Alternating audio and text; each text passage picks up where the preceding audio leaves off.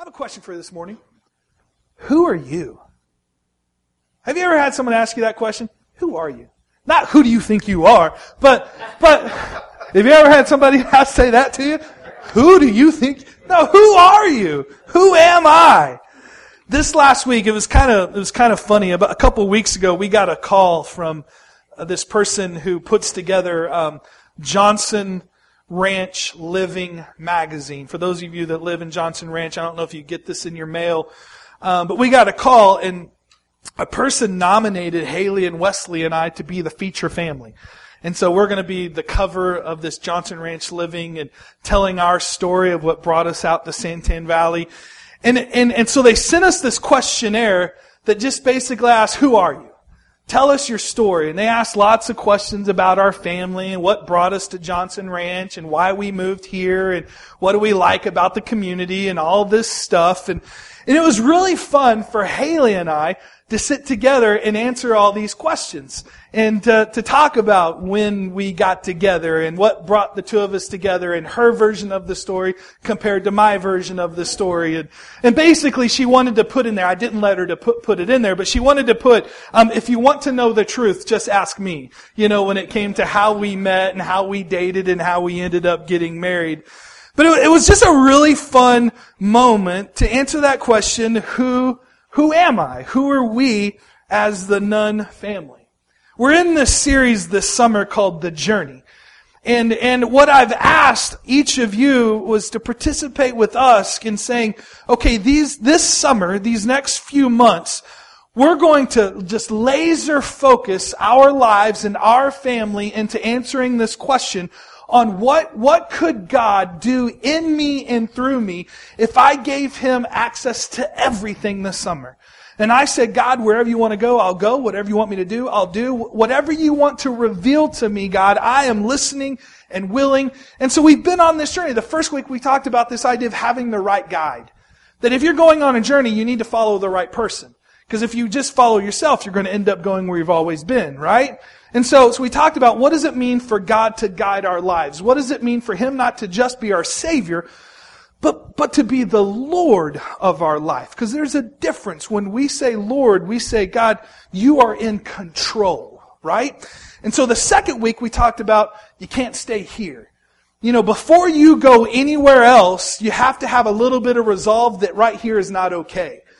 And so you got to have this stirring inside of you that says, okay, I want to go. And the problem is if we like here, if here's really comfortable, if here feels good and we've got a lazy boy recliner and we've really settled in, you know that feeling? We don't want to get up. We don't want to go. And so we have to birth this holy discontent with not staying here so that we'll go there, because God has a there for each one of us that's better than here, right? Amen? And then last week we answered the question, so how do we get there? Because sometimes when we see and God starts giving this vision and this idea and this beautiful picture of what He's doing in us and who we're going to become, it can be really overwhelming, and we could say, that's never going to happen.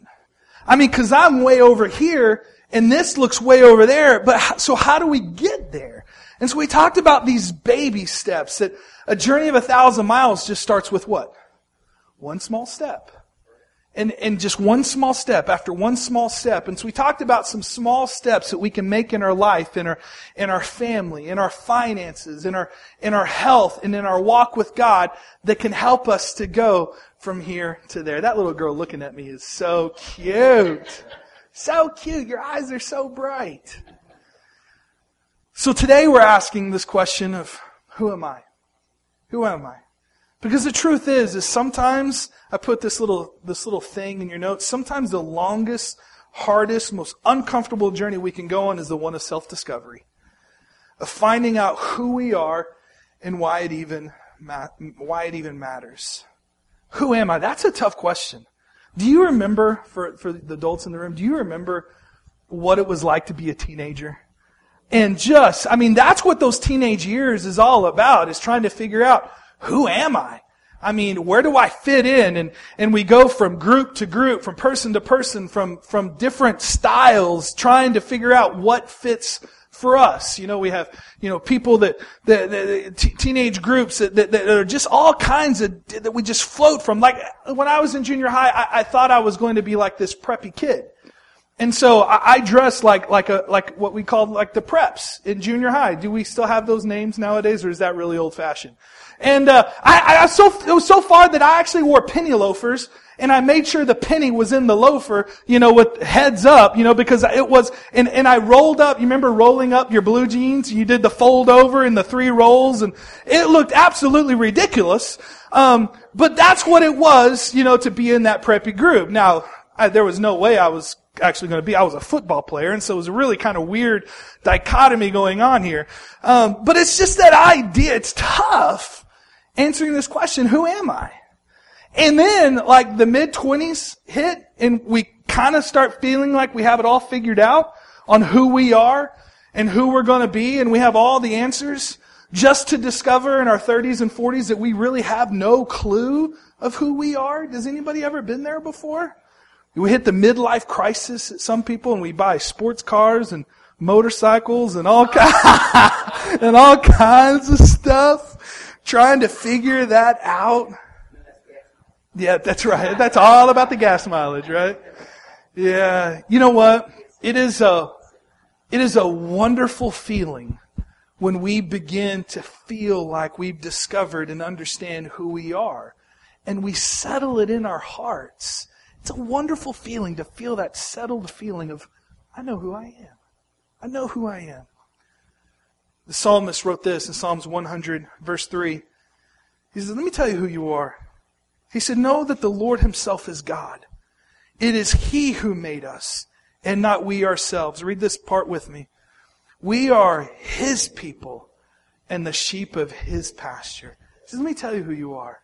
You belong to God. You are God's creation. You are God's sheep. You are His, and He is your shepherd.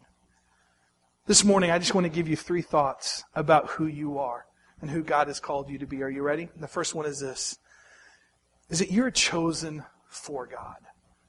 Who am I? Who are you? You are chosen for God. It's a great feeling being picked, isn't it? You remember that feeling, maybe it was you're chosen for a promotion at work, and you get that, and you just feel like, man, my boss believes in me. Getting picked for something is just a good feeling inside. Or maybe it was when you were hired for a position. You put in your applications, all of a sudden you get the telephone call, you go in for the interview, and they don't even let you get out the room, or the next day they call you back and say, hey, we want you to be a part of our team. You belong with our culture and where we're going as a company. We choose you. That's a good feeling, right? Right? It's a good feeling. Someone's like, no, I'd rather not work. So it's really a kind of, I'd rather be at home. Or maybe it's being picked for a team. Or chosen to be loved. That another person looked at you and says, I want to love you. I want to spend my life with you. I want to care for you. I mean, that is a good feeling. You're picking me? I like to, I go on vacations with my parents. Haley and I do. I don't know why. We're gluttons for punishment. I don't know what it is. But my parents, one of my parents' favorite places to vacation is Las Vegas. And so we've been to Las Vegas a couple times with them. And so we were in Las Vegas. And one of the things that Haley and I like to do is go to shows. And so we went, every time we go, we try to go to 2 or 3 different shows. Or sometimes it's the same show over and over again because they're just so funny and we want to have a good time. But it's regardless of what show we are at. If they ask for audience participation, I know that my wife is going to be screaming like a madwoman my name so that she can see me get up on the stage. It doesn't fail. It doesn't matter which show we're at. She's going to be screaming like a mad person. So it's like, we have an audience. Chad 9! We were watching this one guy. I don't remember his name. He was on America's Got Talent, and he does like this the comedy, but it's like physical comedy. And it was getting towards the end of the show, you're thinking the grand finale is about to come up, and he says, hey, I need two volunteers to come up, and here goes my wife screaming like a mad lady, Jared Nunn. He says, well, only name I can hear is Jared Nunn. So Jared Nunn, how about you come on up? And I'm like elbowing my wife, like, what are you doing? The next thing you know, I'm up on stage, holding a unicycle on one, his hand in the other, his palm buried in my face, his booty like right here, and throwing marshmallows up in the air while he catches them it is absolutely ridiculous. She got it all on video, and so if you want to see it, ask Haley sometime to show you the video. It is absolutely embarrassing, but absolutely hilarious. And she loved it. She thinks it's funny, but she doesn't like when I call out her name, but she wants me to get up there. But at the same time, it still feels good to be picked, to be up there, to know that they chose me. But can I tell you something this morning? God chose you. God, the King of Kings, the Lord of Lords, the Creator of all. He chose you to be a part of His family. If you don't believe what I say, look at the scripture, Ephesians chapter 1, verse 4 and 5. It says, even before He made the world, read the bold part with me, God loved us and chose us in Christ. Now let that sink in. Before He formed any of this stuff together, He chose you. He loved you. To do what? To be holy and without fault in His eyes. Now what we have to understand about this holiness is that when God chose us to be holy, that doesn't really have a whole lot to do with what we do in our life. Because actually the word holy means to be set apart. And so what that means is that God chose you. He set you apart for His family. It's not about performance. It's not about doing right. It's not about all that stuff. Simply by Him calling you out and saying, you are now a part of my family. You are now holy and set apart for the use of God. He said, I chose you to be holy and without fault. What that means is through the eyes of Jesus, He sees you as perfect and blameless and holy in His eyes. Read on, it says, and God decided in advance to adopt us into His own family by bringing us to Himself through Jesus Christ. So He says, not only has He chosen you, but now He calls you one of His children. He calls you a part of His family. Because of what Jesus did on the cross and giving His life and being raised from the dead, if we call Him Lord and Savior, if we confess with our mouth and believe with our heart that Jesus is Lord, we shall be saved. And we are adopted into His family. Amen? And then He says this is the best part about the passage. And it says this is what He wanted to do. It's not because you were incredibly good looking. It's not because of all that you have to offer and all the skill set and all the money and all the stuff that you could give the kingdom. Why did He do it? It's because He wanted to. And then it says, and it gave Him great pleasure. He calls you His child and He has chosen you for His family because you bring Him joy. He calls you one of His kids because you make Him smile. Bless you. 1 Peter 2:9 says it this way. Read it with me, the bold part. It says, but you are not like that, for you are a chosen people. You're chosen. He says you're a royal priest. You're a holy nation. You're God's very own possession. As a result, you can show others the goodness of God, for He called you out of darkness into His wonderful light. You've been chosen. You're royalty. You're holy. You're God's very own. Who are you? You're chosen for God. You're one of His kids. You're chosen.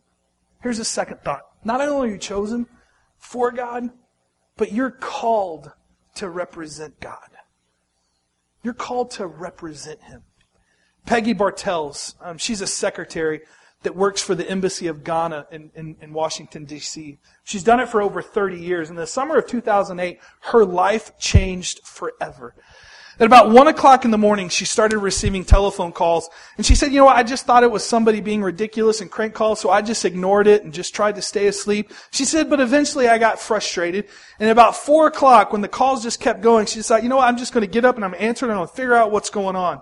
And on the other line was her cousin from Ghana, who had called to inform her that her uncle, who was the king of her village of Atoam, had passed away. And that the elders met and they had decided that she was going to be the next king. King Peggy.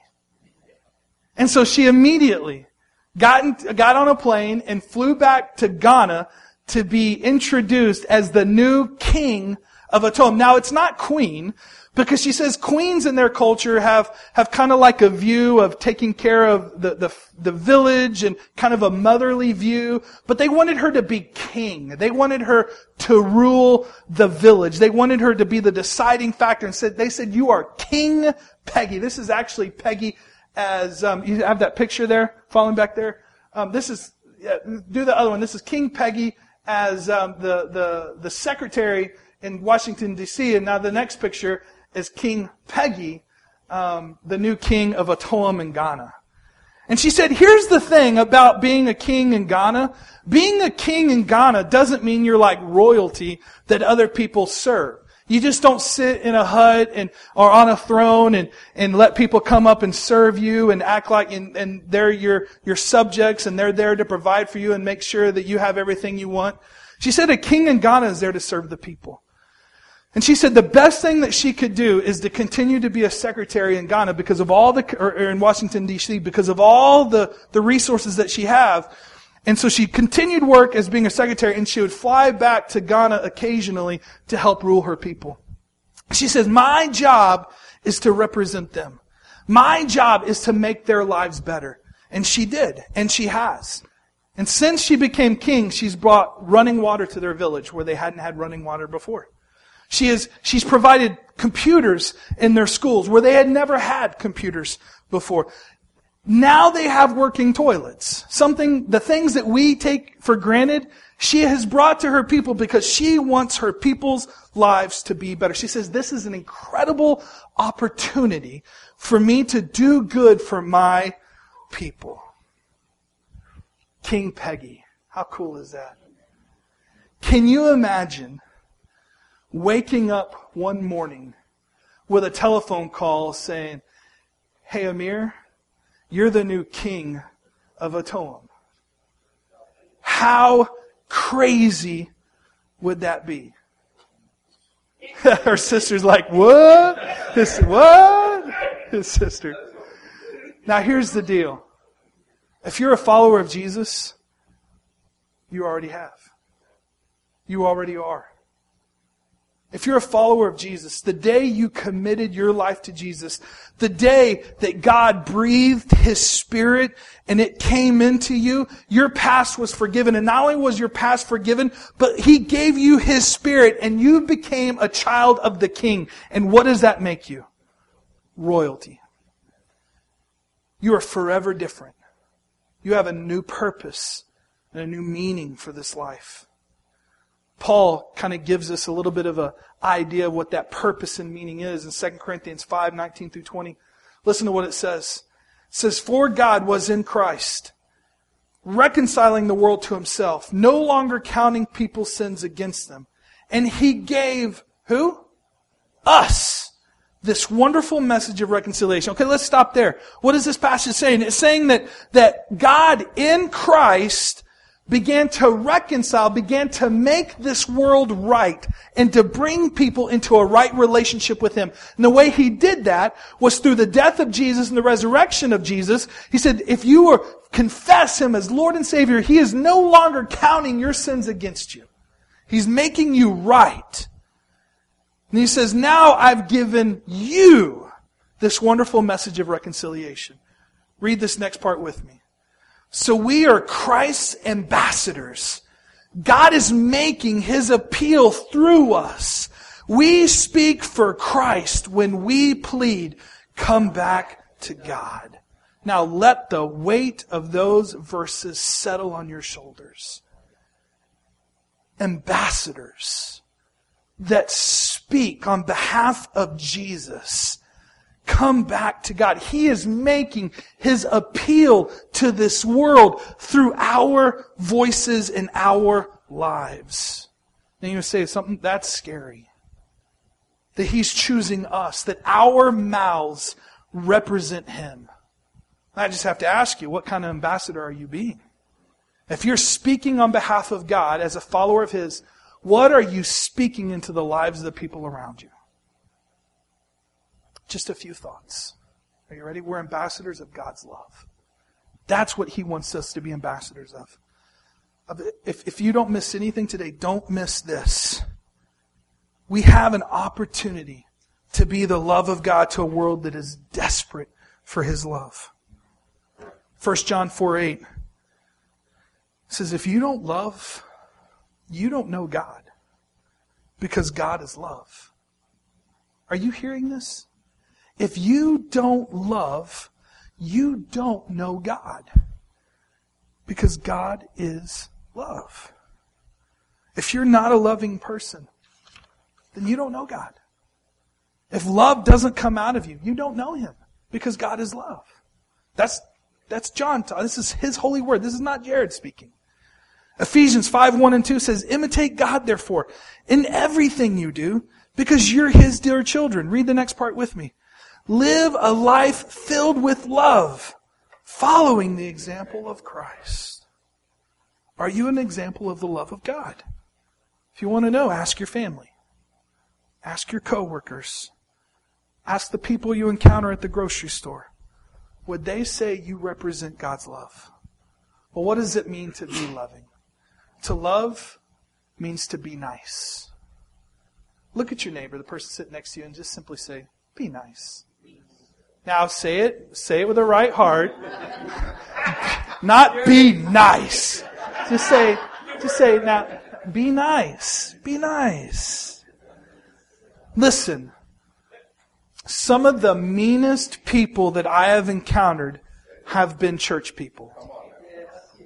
Yeah? Some of the meanest people. And if we wear the name of Jesus, we should be nice. It should soften our nature. There's been more damage done to the name of Christ because of mean Christians than anything else. John Barrier walked into a bank in Spokane, Washington. He was dirty, blue jeans, kind of a ripped up shirt, full of just dirt and grime, and he was there to cash a check. And after he cashed his check, he handed the clerk his parking ticket and said, would you validate my parking? Or in an area that he had to pay to park. And the cashier looked at him and said, I'm sorry, I can't do that. You have to complete a transaction to be able to have your parking validated. And he said, well, I did complete a transaction. I had my cash check. And he said, cashing a check is not a transaction. You have to do official bank business. And he said, sir, can I just see your manager for a second? He says, you don't need to see my manager. You didn't do a transaction, and you have to do a transaction to get your parking validated. And John just stepped back and he said, you know what? Bring your manager over here. I want to withdraw all my money from the bank. And the guy was like, okay, no big deal. What's your name? He unplugged his name and he said, let me go get my manager. He decided to close his account that day, and inside of his account was over $2 million. John Barrier owned a remodeling company that did renovations all over Spokane City. And even though he was wearing grimy blue jeans and a t-shirt, it's because he'd been working all day. And it cost that bank over $2 million worth of transactions because he took his money out that day, took it to a bank up the street, and deposited it there. He says, I want to do business with somebody who treats people fair, that treats people nice. The local town picked up on it, and they did an interview with the bank. And as they were talking to the bank manager said the teller made a mistake that day. He made a mistake in thinking John was just an ordinary customer. And then he said this, no one is. No one is an ordinary customer. Every person that walks in our bank deserves respect and love and honor. It cost us $2 million. Now, there's been much more damage to the name of Jesus than $2 million because of mean Christians. To love means to be nice. It also means to be kind. Anyone like doing random acts of kindness? One of my favorite things about doing random acts of kindness is seeing the shock on people's faces. Because it's the little stuff, buying a coffee or buying a drink or giving someone a generous tip, that makes a big difference in someone's life. And people want to know, why would you do that? Why do you give that random thing? Why do you bless me in that way? Why would you do that? And the simple answer is, we just want to be kind. To love is to be kind. And here's the third one. It's really tough. To love is to be forgiving. Now, how many of you are willing to admit this? We're in church, okay? How many of you would be willing to admit that God has forgiven you of more than you'll ever be able to repay? Yeah, every single one of us. Yeah, me too. And here's the great thing, is that you don't have to. God doesn't ask you to repay Him for His forgiveness and for His grace. But He does expect you to give it to others. Some of the harshest words that Jesus had were in Matthew chapter 6, where He says, if you aren't willing to forgive them, then your Heavenly Father is not willing to forgive you. To love is to be forgiving. To love is to be kind. To love is to be nice. We are called to be ambassadors of God's love. Here's a second thought. We're called to be ambassadors of God's generosity. People in the room that know John 3:16, start saying it with me. For God so loved the world that He gave. He gave. He gave. We live in a culture that says it's every man for themselves, right? Every woman for themselves. It's all about what you can get, what you can hoard, what you can grasp. You look out for you because nobody else is going to. And that's not the way it is in the kingdom of God. In the midst of all of that stuff that we live in, we serve a God that comes giving. And we represent a God who is generous. Look at Psalms 37:21. It says, the wicked borrow and never repay, but the godly are generous givers. They're generous givers. Psalms 112:4 says, light shines in the darkness for the godly. Light shines in the darkness for the godly. They are generous, compassionate, and righteous. Ron White attended the church that I worked at in North Phoenix. When he first came to the Lord, he married a girl that grew up in the church, but he didn't. And when he married Karen, one of the things that they kind of worked out in their family is that that he had his own business, his own electrical company, and Karen would kind of handle the finances and, for the home and for the business, and, he handled other things, and that just was their division of labor. He says, one Saturday night, I came into the office while she was doing everything and paying bills and stuff, and I saw her writing the tithe check, and I was like, whoa, woman, what are you doing? Giving that much money to the church. And she said, well, Ron, that's what we do. We're followers of Jesus, and the Bible says for us to give and to tithe. And he's like, are you out of your mind? I mean, we cannot give that much. So she said, no, God has given everything to us and has blessed us. And I just believe that we're to give back to Him. And he said, well, fine, let's go talk to the preacher about it. And so they made an appointment to speak to Dave Sebastian, who was the preacher at the time. And Ron just said, Pastor Dave, you're just going to have to explain to me about this whole tithing thing. I don't understand why my wife is writing such a big check to the church. I mean, that's a lot of money. And he says, well, Ron, that's what the Bible says. The Bible says to tithe, and a tithe means to give 10% back to God.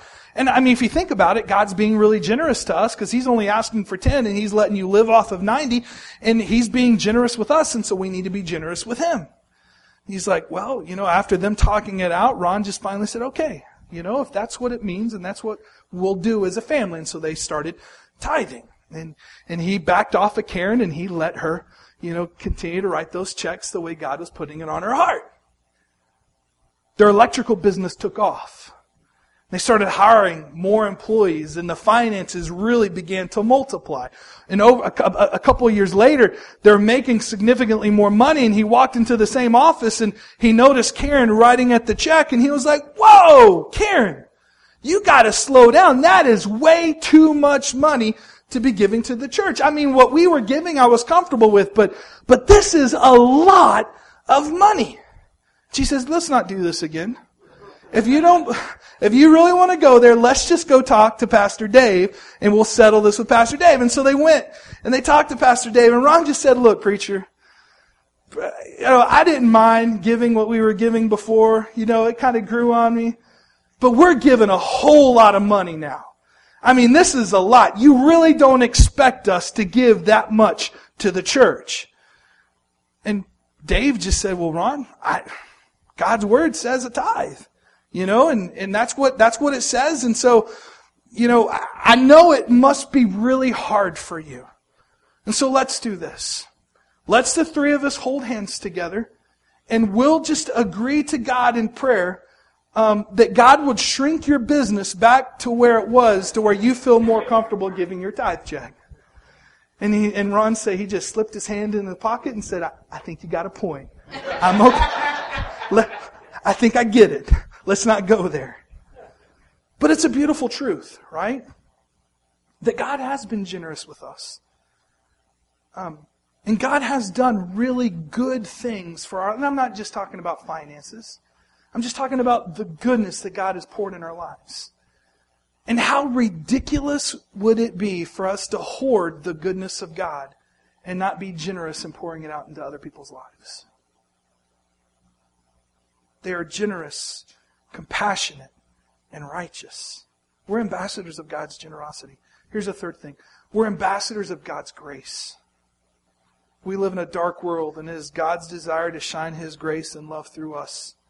He has chosen us to be His light, to do just that. Luke 19:10 says, "For the Son of Man came," this is Jesus talking, "He came to seek and save those who are lost."